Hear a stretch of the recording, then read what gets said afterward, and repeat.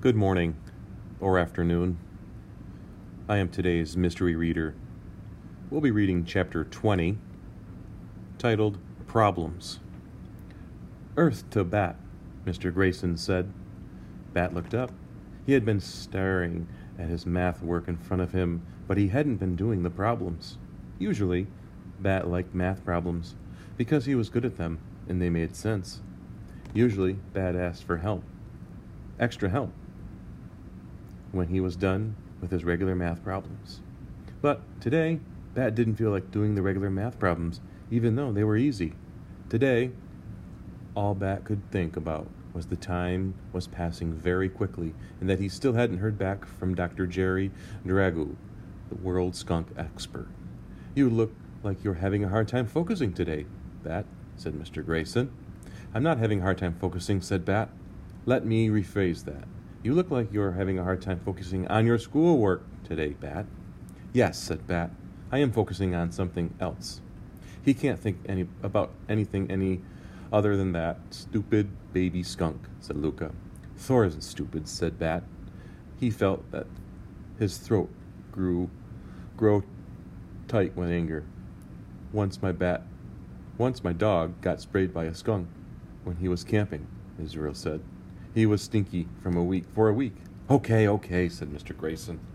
"This is all very interesting, but right now is math time, not skunk time." "There should be skunk time at school," thought Bat. He picked up his pencil and focused his brain to focus on the math problems. Most of them were too easy to even bother working out on paper, but he showed all the steps because Mr. Grayson liked it when he showed his work, and Bat liked Mr. Grayson. While part of Bat's brain worked with his hand to do the math work, he let the other part of his brain think about skunk time.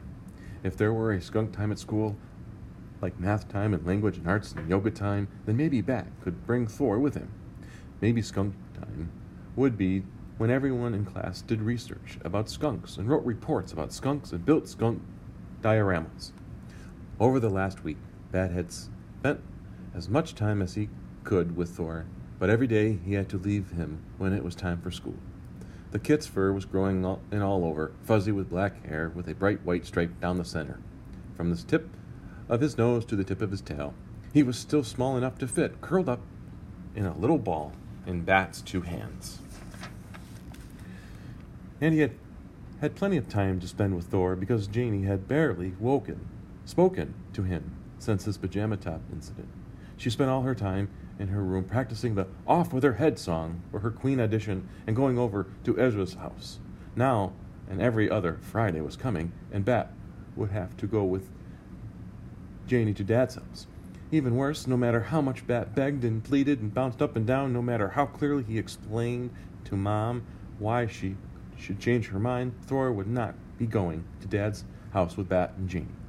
This every other Friday meant that Thor had already spent 2 weeks living with Bat and his family, and if Bat didn't find a way to change Mom's mind, in 2 more weeks, Thor would be leaving for the rescue center. "Thor will be fine, Bat," Mom said. "Lawrence is going to take him for the weekend." It wasn't that Lawrence couldn't do a good job of taking care of animals. Bat thought he has finished the last row of his math problems. It wasn't that Bat didn't trust Lawrence. It was just that, well, Bat didn't want anyone else taking care of the skunk kit. What if Lawrence did a better job? What if Thor was happier at Lawrence's house than at his house? And even if Lawrence was trustworthy, no one was perfect. What if Lawrence put the animal carrier on top of his car while he unlocked the door, and then forgot to put it was up there, and he drove away? What if Lawrence went out to get some ice cream, and didn't remember to lock the door to his house, and someone broke into it and stole Thor?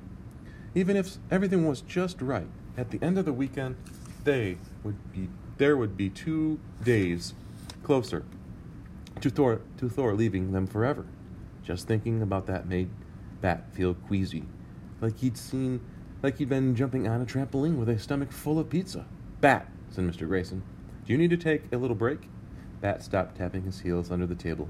He pulled the neck off his t-shirt when he'd been sucking on it in the way he sometimes did when he felt nervous out of his mouth. He set the pencil down. "Yes, please," he said. In the back of the room, Baby Cake sat placidly, licking a light pink wheel of salt. Her ears flopped to the sides in relaxation. Bat wished he felt as calm as Baby Cakes looked. He climbed into her enclosure and sat cross-legged beside her, scratching behind her ears and thinking about the weekend. If his parents weren't divorced, then he wouldn't have to leave home every other weekend and to go to Dad's dump apartment. If his parents weren't divorced, Thor wouldn't be spending the weekend with Lawrence.